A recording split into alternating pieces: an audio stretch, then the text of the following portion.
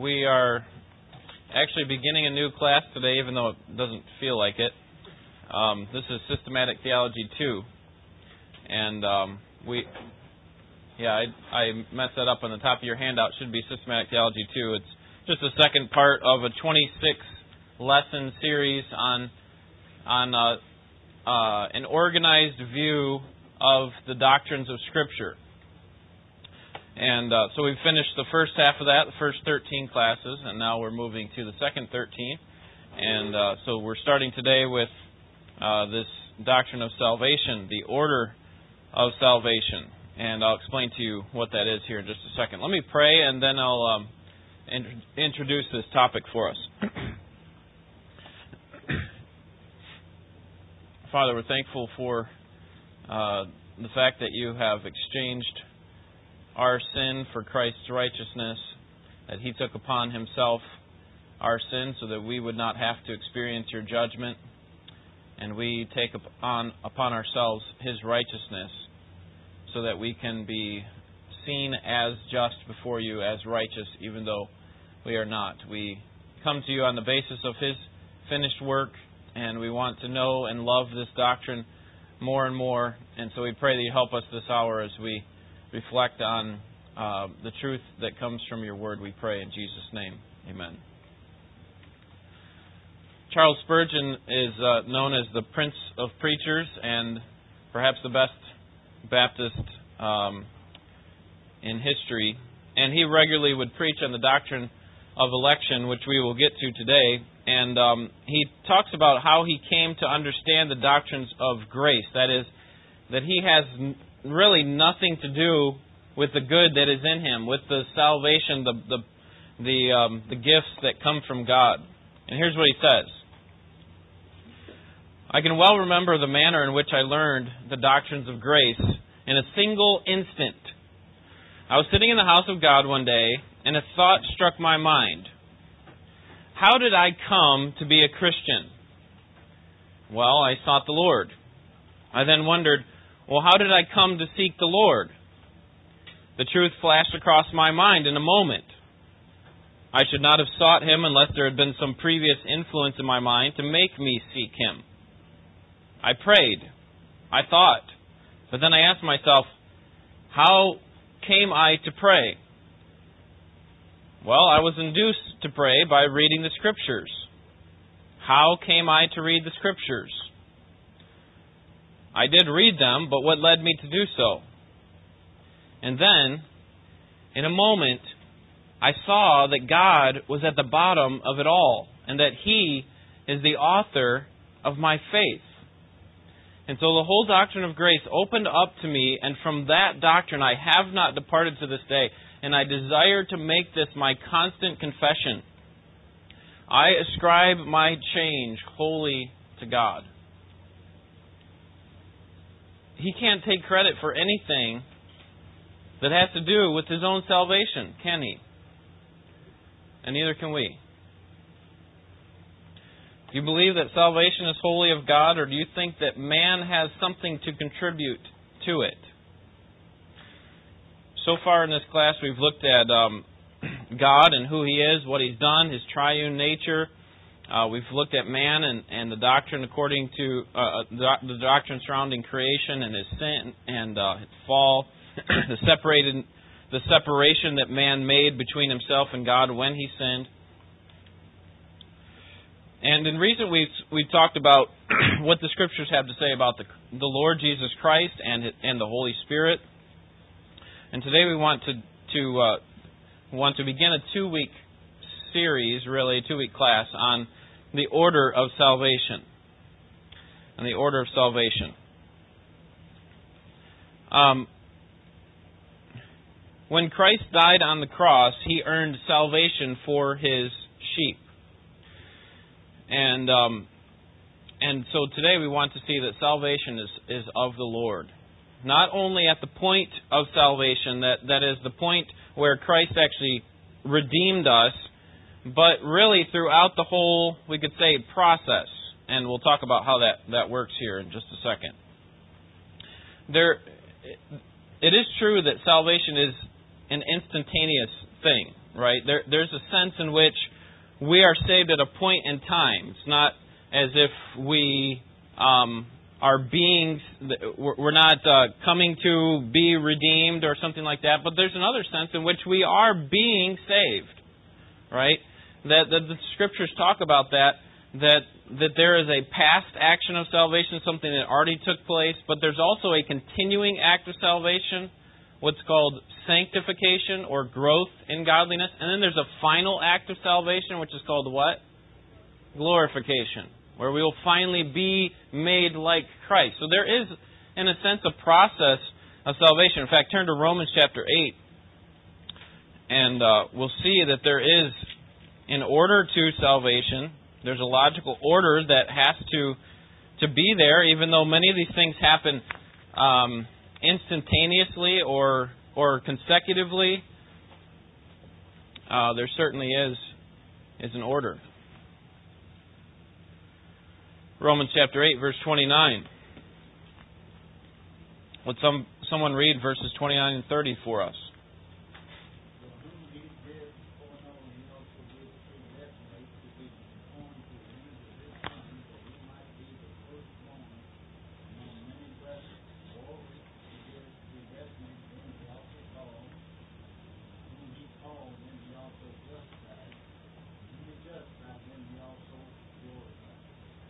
All right, let's see if we can get these 5 points in this verse that Paul lays out for us. What's the first one? He foreknew. Okay, what's the second one? Predestined. Okay, very similar actually to foreknowing. Predestined, and then you got to skip down to verse 30. Those whom He predestined, He called, and those whom He called, He justified, and then number 5, He glorified. All right, and so there's a logical progression here.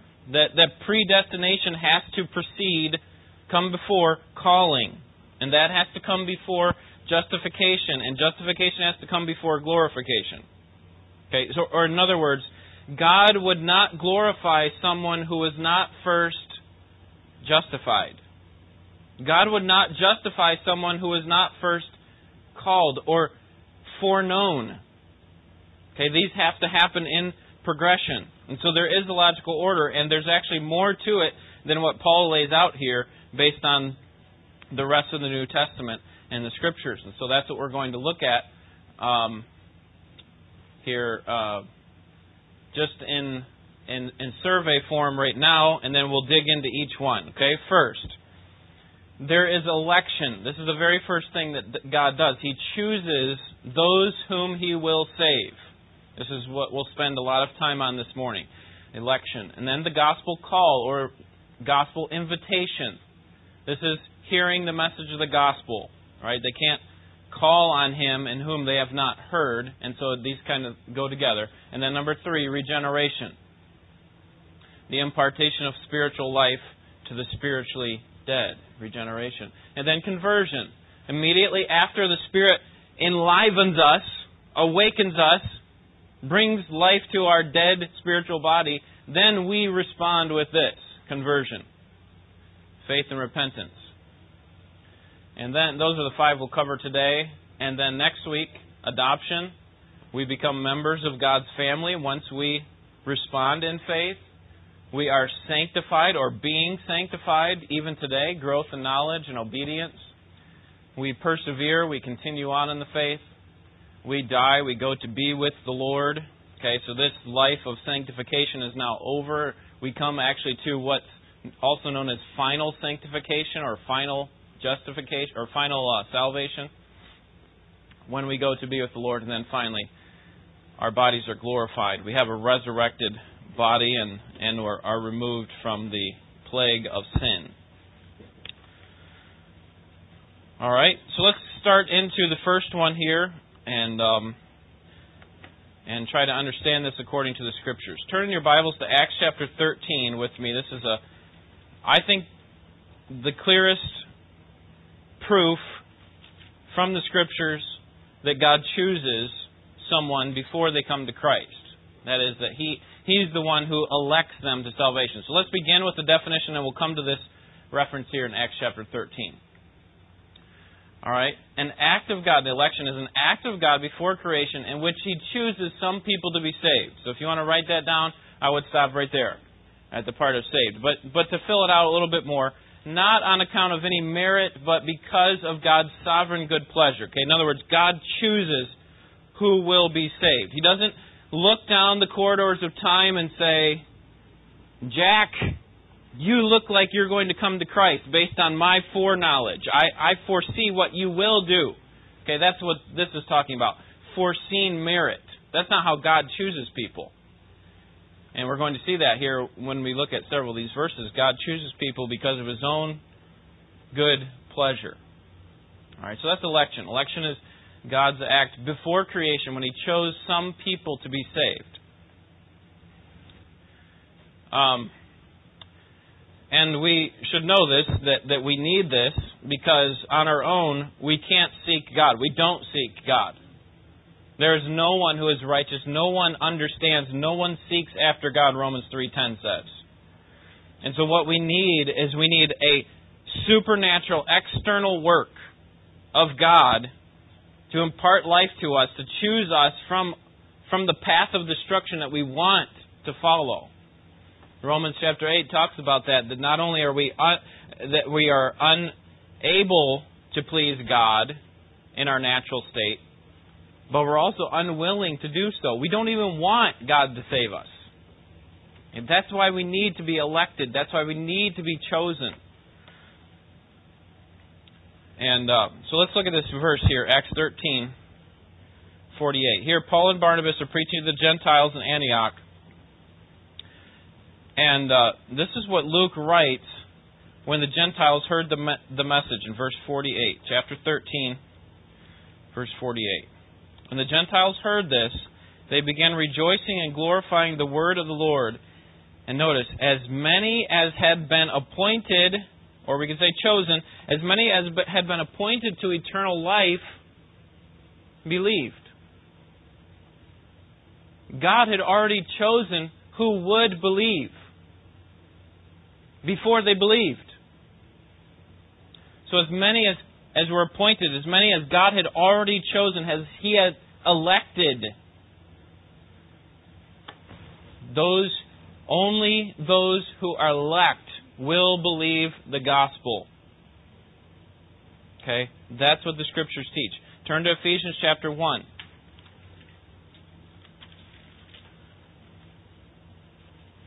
As many as were chosen for eternal life believed. Ephesians chapter 4, Paul lays this out in a little bit clearer language. Ephesians chapter 1, verse 3, Blessed be the God and Father of our Lord Jesus Christ, who has blessed us with every spiritual blessing in the heavenly places in Christ, just as He, and here's the key word we're looking for, chose us in Him before the foundation of the world, that we would be holy and blameless before Him. In love, He predestined us to adoption as sons through Jesus Christ to Himself, according to the kind intention of man's will. No, to His own will. He chooses based on who He wants to save. Alright, so believers were appointed, believers were chosen in Ephesians chapter 1, verses 4 and 5. I think I put some other references down there for you. Yes, 1 Thessalonians 4 and 5. For we know, brothers loved by God, that He has chosen you because our gospel came to you not simply with word, but also with power. In other words, the reason we know that you have been chosen by God is because you've believed in God. The fact that you have expressed faith in Jesus Christ shows that you have been chosen by God, because that has to come first. 2 Thessalonians 2:13, we ought always to thank God for you, brothers loved by the Lord, because from the beginning God chose you to be saved. And so God's choice of us is determined by His sovereign will. Turn to Deuteronomy chapter 7. This is pointed out to the people of Israel, who were a chosen race by God. And so we have here an example, or we can point back to what it looks like for us. Why does God choose certain peoples over others? Because there's something special about them? And God tells Israel exactly why. Deuteronomy chapter 7, verse 6. For you are a holy people, or a set-apart people to the Lord your God. The Lord your God has chosen you to be a people of His own possession out of all the peoples who are on the face of the earth. The Lord did not set His love on you, nor choose you because you were more in number than any of the peoples, for you are the fewest of all peoples, but because the Lord loved you. This is why He chose you. And He kept the oath which He swore to your forefathers. The Lord brought you out by a mighty hand and redeemed you from the house of slavery, from the hand of Pharaoh, king of Egypt. All right, so the reason God chose Israel, why He elected them as a people, is not because they were more numerous than other people. They were the fewest of all, really. Not because they were special in any way, but simply because God wanted to pour out His love on a specific people. Now turn to Romans chapter 9. All right, we're turning to a lot of verses because I want you to see that this is not me that has just come up with this idea or anything, that this comes from the Scriptures. All right, Romans chapter 9. And Paul brings up the argument, or probably he was responding to an argument that the Romans would have, to say, how could God choose one over another? How could He possibly do this and be just? I mean, isn't that unfair of Him? All right, chapter 9, verse 10. And so he gives biblical proof for why God chose certain people over the other. Not only this, but there was Rebekah also, when she had conceived twins by one man, our father Isaac. For though the twins were not yet born, and had not done anything good or bad, so that God's purpose according to His choice would stand, not because of works, but because of Him who calls, it was said to her, the older will serve the younger, just as it is written, Jacob I loved, but Esau I hated. What shall we say then? There's no injustice with God, is there? May it never be. For He says to Moses, I will have mercy on whom I have mercy, and I will have compassion on whom I have compassion. So then it does not depend on the man who wills, or the man who runs, but on God who has mercy. Our salvation, our choice, is not depending on our will, on what we do, but it's on God's will, God's desire. Look at verse 13 again. Jacob I loved, but Esau I hated. I mean, that sounds pretty harsh, doesn't it? It seems a bit unfair, and we could ask the question of Paul, is God being unjust? Of course, Paul responds to that in verse 14. May it never be. And here's why. Why is God not unjust for choosing Jacob and not choosing Esau? And the answer is this. This is what God could have said. Completely injustice. Jacob have I hated, and Esau have I hated. Could God not have done that in complete justice? Yes. I mean, obviously you have to take out the promises that He's already made, and the fact that those are the only two sons of Isaac. But the fact that God chose one over the other actually speaks to His grace. God didn't have to choose either one. So the difficult question is not, how can God hate, is not, why would He save only some? How could He hate Esau? The difficult question really is for us too, why would He save any of us at all? Why would God choose to save any? God could have been completely just in plunging all of humanity into hell because of their sin, their defiance against Him. The fact that God chose some to salvation speaks to His mercy. It speaks to His grace. That He is giving favor that we don't deserve. And notice in this passage, when did this all take place? Notice verse 11. For though the twins were not yet born and had not done anything good or bad. Okay, and that goes perfectly in line with verse 16, which says it doesn't depend on man. God didn't look at Jacob and Esau and say, wow, Jacob's going to be a good guy. And if you remember Jacob from his life, you remember that he was a pretty wicked person at times. Even after God had called him. And he was a scheming, often defiant person. And yet God chose him. And that's the nature of election. That God chooses a person before they're born, really before the foundation of the world. Ephesians 1, 4 and 5. Before the foundation of the world. And He chooses them not on the basis of their merit. Not on the basis of any of their works, their efforts. But on the basis of His own goodwill. His own sovereign will. And what that means is that God gets all the praise in salvation. We can't say, look what I did. Because we deserve what Esau got. We deserved what every other person that's in hell right now is getting. That's what we deserve because of our sin. But when we look at our salvation, we say, why would God choose me? There's a verse of a song that I think it was John Newton wrote called How Sweet and Awful.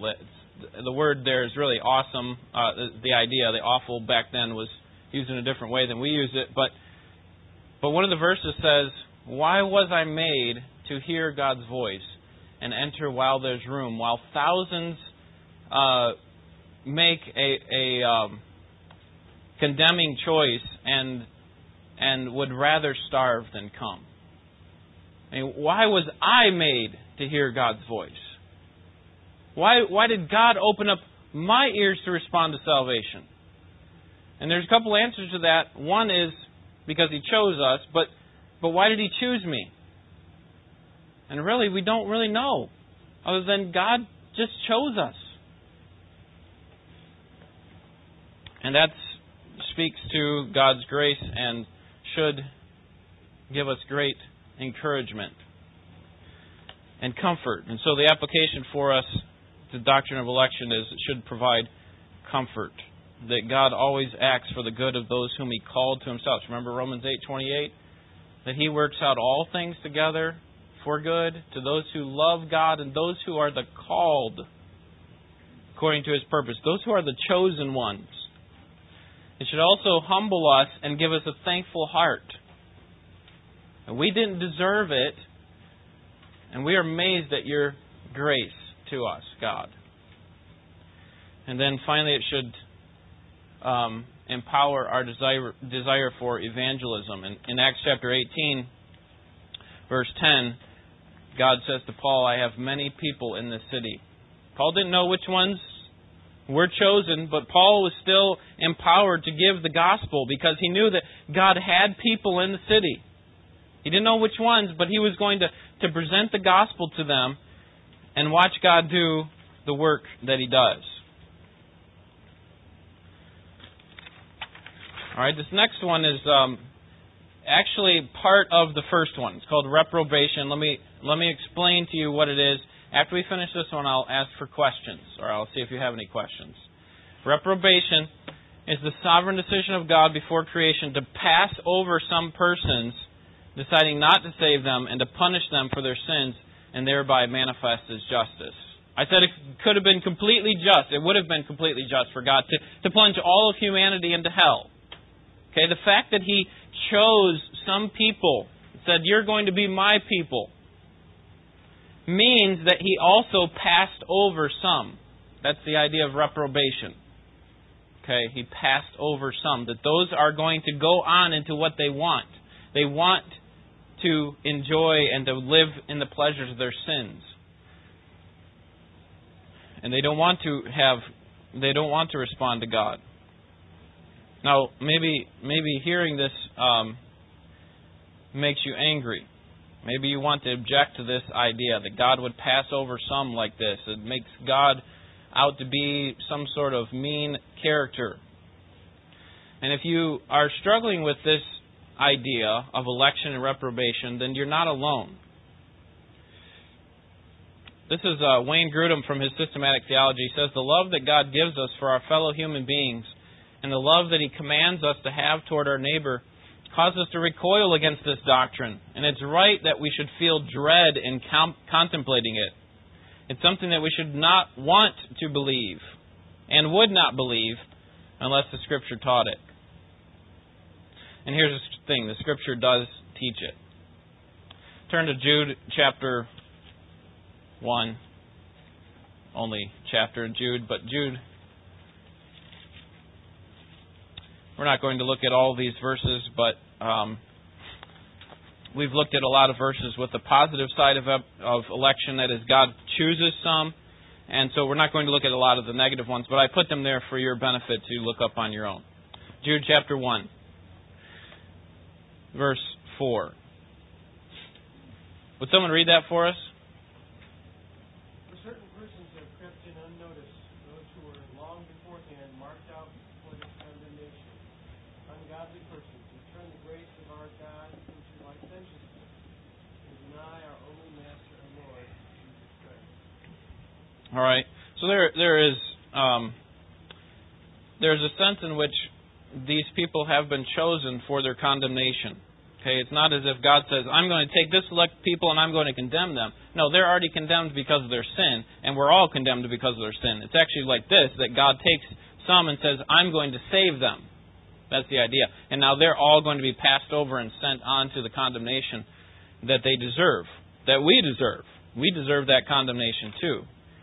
And so this is the idea of reprobation.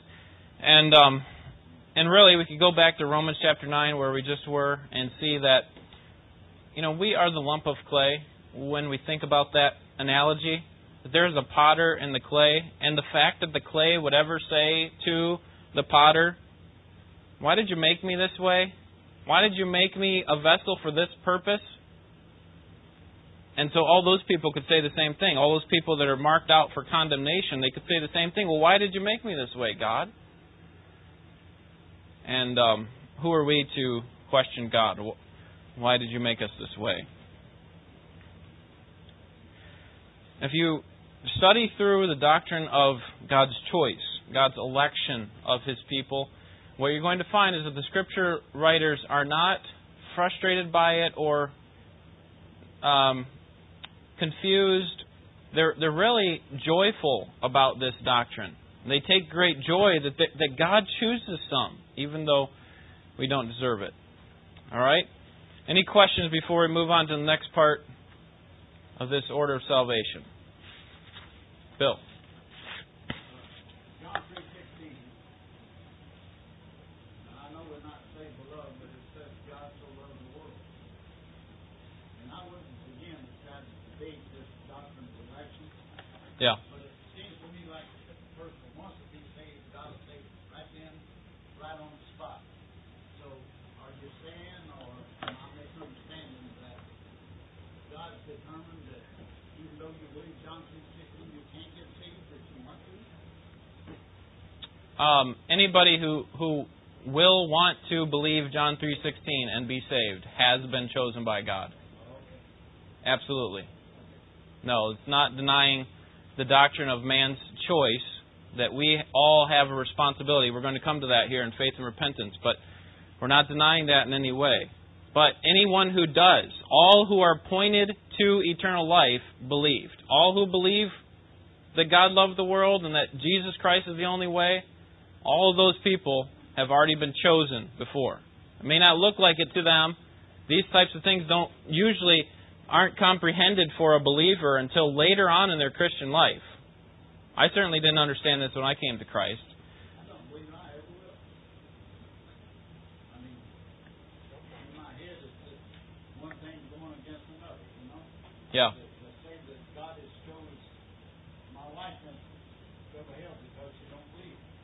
That's a hard pill to swallow, even though I don't understand it. That may be what it is. Yeah.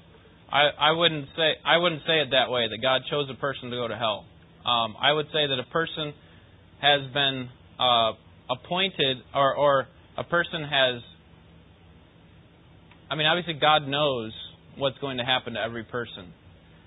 But the way that I would look at it is every single person, this room included, deserves to be in hell. And that God only chose... The fact that we don't know which person is appointed to be saved by Christ and not...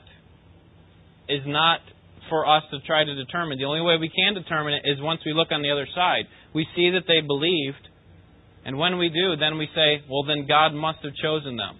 That's the way the Scripture writers do it. All who are appointed to eternal life believed. Ephesians 1, God chose us before the foundation of the world. So you'd have to wrestle with those verses and say...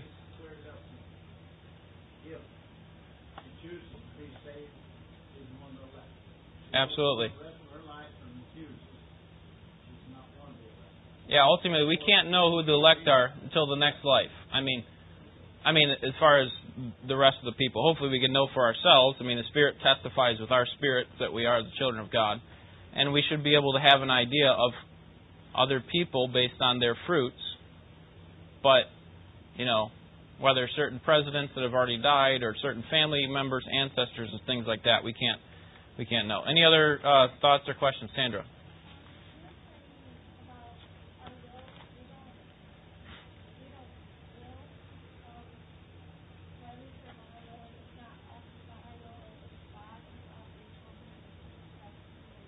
Right.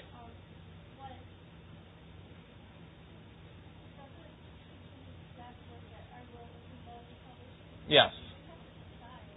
Right, and we'll get to that once we'll go to regeneration next, and then faith and repentance, and that will involve our will. But that's a Spirit-enlivened will. That's a Spirit-generated will. It's not a will that's separate from that. In other words, we can't just simply say, the reason I came to Christ was because of me, because of my choice, because of my will. Ultimately, if we chose, it's because God chose us first. Eric? Could the source of some of our confusion over this because we have no concept of how God exists outside of our linear time? Because when we think about, ministering to somebody, wanting to see them saved, and then they don't come to Christ right away, or it takes forever, and we still don't know. Right. But it's because we're stuck in this linear form of time that God does not exist. Right. Yeah. Exactly. Deuteronomy says, or is it Isaiah that says, our ways are not God's ways. As far as the heavens are above the earth, so are God's thoughts not our thoughts. I mean, they're just so far and above what our little space and time. So the only thing that we can know about election is what the Scriptures teach about election, and so we have to basically look at it in a way after we've seen this person come to Christ. That is, when we come to Christ or another person comes to Christ, we see that they've been chosen by God, but we can't know that before the fact. And once we step outside of this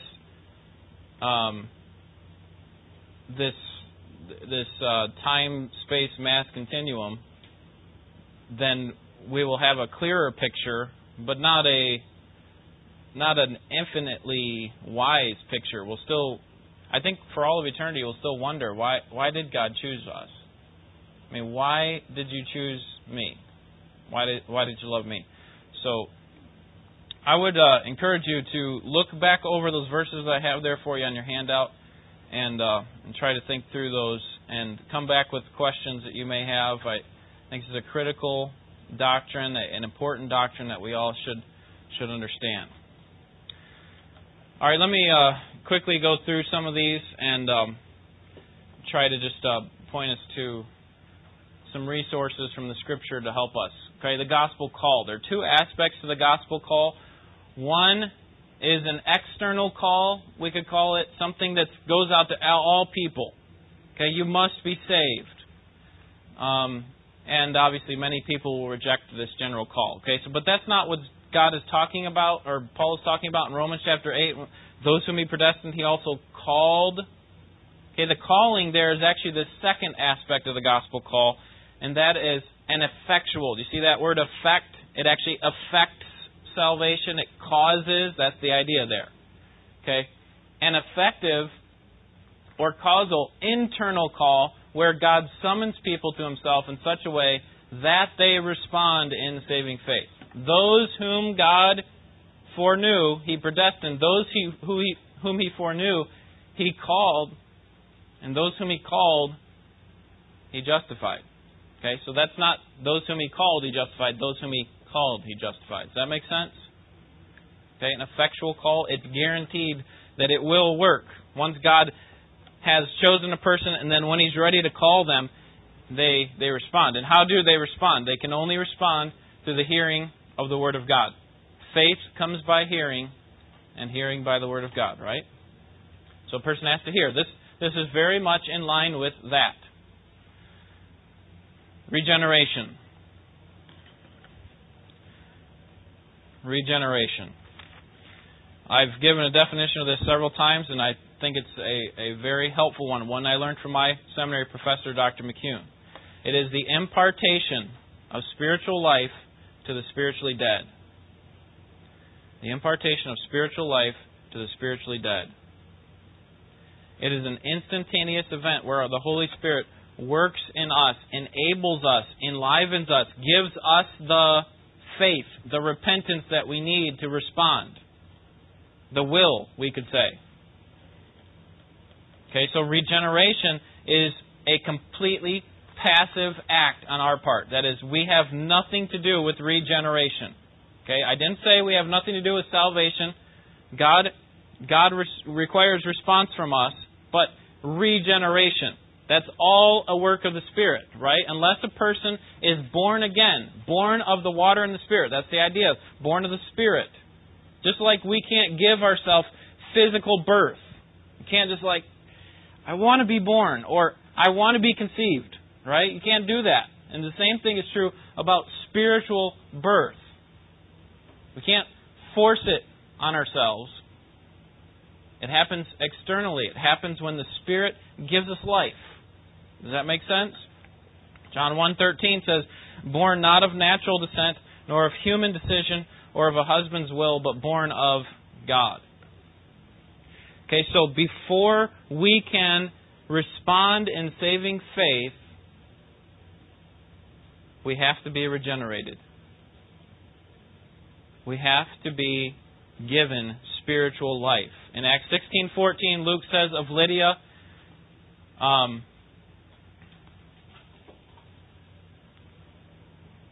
the Lord opened her heart to respond to Paul's message. Okay, so this is what Sandra's asking about, the will that's involved in the believer's life when they finally do believe. There is a will involved, but it's actually the Lord who's doing that. That's the Lord who's opening up the heart of Lydia, opening up the heart of you when you came to Christ. And obviously the response will be, this is really a package deal. When God calls somebody, when God chooses somebody, when He calls them, when He regenerates them, it will respond in saving faith. It will produce fruit. The person's not going to say, you know what, I don't really want to be regenerated. God's already enlivened them and shown them the beauty of the gospel, and they will respond in saving faith. It's a package deal. 1 John 3:9. No one who is born of God will continue to sin because God's seed remains in him. He can't go on sinning, that is, practicing sin continually, because he has been born of God. All right, so that always produces fruit.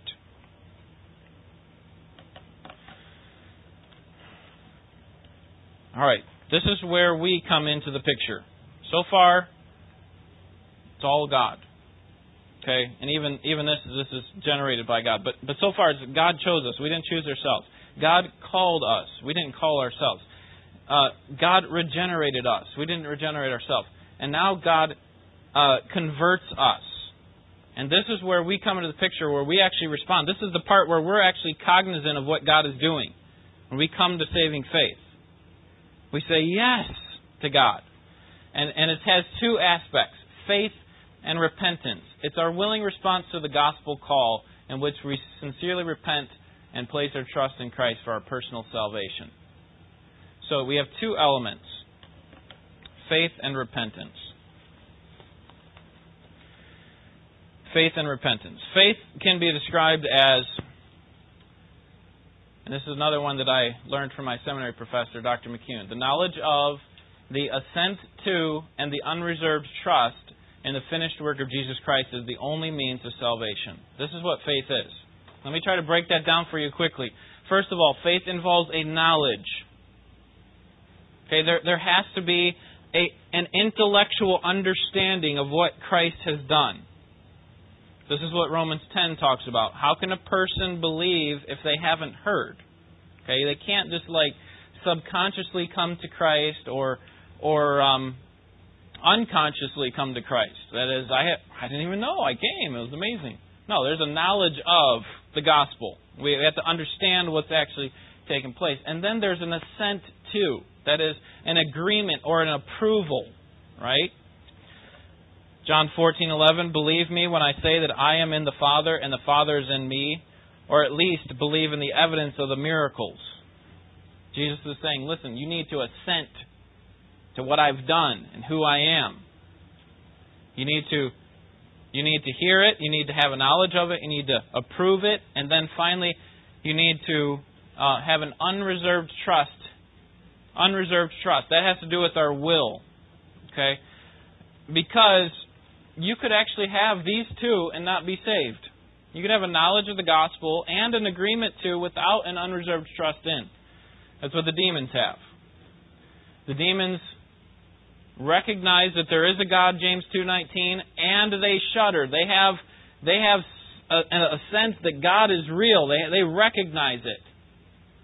But they are far from this, right? Not that they could be saved. That's not the point. But we need all three aspects of these in order to have faith. All right, so that's the first aspect of conversion. That's our response to what God has already done in us, this work of regeneration.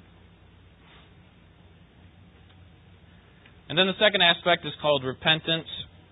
And this is a heartfelt sorrow, renouncing of it, renouncing of the sin, and sincere commitment to forsake it and to walk in obedience. This doesn't mean we become perfect at the point of repentance. We should be constantly, by the way, doing both of these things. There is a point in time when we respond with faith and repentance, but I hope throughout your Christian life you have been continually living in faith and repentance.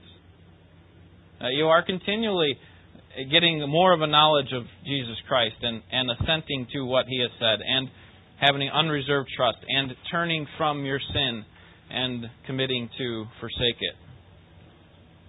And so these two things are often linked together. Remember when Jesus was preaching, He would often say, repent and believe in the gospel. John the Baptist said that before Him, and the disciples said it after Him. Repent and believe in the gospel. This is the human's response. So here's how this works. We don't know who's got the big E. Is that an E or is this an E? Let's see. I think this one is. Okay. People don't have a big E on their forehead, right? Elect. Chosen, right? We don't know which ones are chosen, so here's what we do. We do what Jesus Christ did. We do what the disciples did. We say to them, you have a responsibility. I don't care if you're part of the chosen or the part of the people who are going to be passed over. I don't care which part you are. You have a responsibility to repent and believe. Okay, it's not a question, would you like to receive Christ? Would you like to ask Him into your heart? It's always given in the form of a command in the Scriptures. Repent and believe.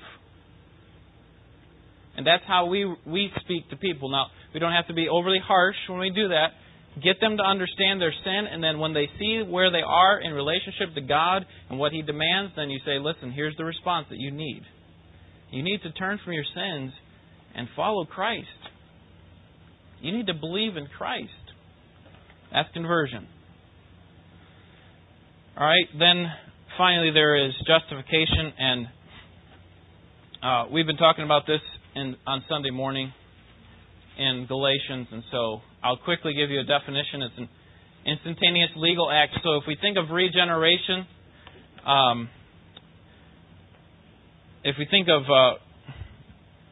regeneration as the work of a surgeon, actually giving us life, maybe transplanting a heart or giving us a heart transplant or something. This is more of the act of a judge. That He now says, I see you now as just. Okay, He thinks of our sin as forgiven and of Christ's righteousness, that we have Christ's righteousness, and therefore it belongs to us. And then it also means that He declares us to be righteous in His sight.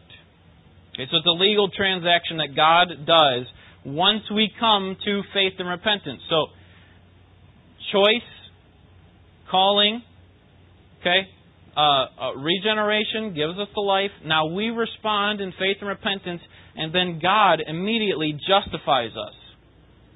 He says, now I count you as just. We'll talk about this more in the next hour here. I count you as righteous. And I love this song that we've been learning here last week, actually, His Robes for Mine. He says, He as though I, accursed, that is Christ as though I, accursed and left alone. This is the idea of justification right here. I as though He, embraced and welcome home. We exchange robes with Christ. He takes our robe of sin and is judged accordingly. We take His robe of righteousness and are treated like a king accordingly. We're treated like a king's son, because that's who we are in Christ. All right. That was a lot, I know. We probably could have just taken time just to talk about election, but we do have a lot to cover in this systematic class. Are there any burning questions that you need to have answered, or conversion? Yes. There you go. Our willing response to the gospel call. Or we repent and believe. You could say it that simply. Response to the gospel call, or we repent and believe. All right, anything else? Morning. Oh, well, good morning. How are you? You're fine, thank you. Come on in. We're just finishing up in here. Oh, okay. Go ahead, all the way through. You're welcome. All right. Thank you. I'm sorry. No problem. I'm kind of watching. I know we were running late. That was my fault, not yours. All right. Well, let's pray and we'll be dismissed. Lord, thank you for your grace and salvation. It is humbling again to be reminded that our salvation is not of our own determination, our own free choice, but because of your will, your sovereign choice of us. And because of that, we want to praise you for your grace, that it was not of works so that we could not boast. Give us the ability and the desire and the will to learn more about this and to understand it more clearly as we study it on our own. And even as we study it together as a church, may we come to love and promote this great doctrine of the faith and these others that we've talked about as well. Thank you for the impartation of spiritual life to us who are spiritually dead. May you use us to strengthen the resolve of one another as we seek to encourage them in the faith. And may we not move toward a passive mentality because we see your active hand in it, but that we would seek to do more, knowing that you have sovereign purpose for us coming to know you. We pray in Jesus' name. Amen.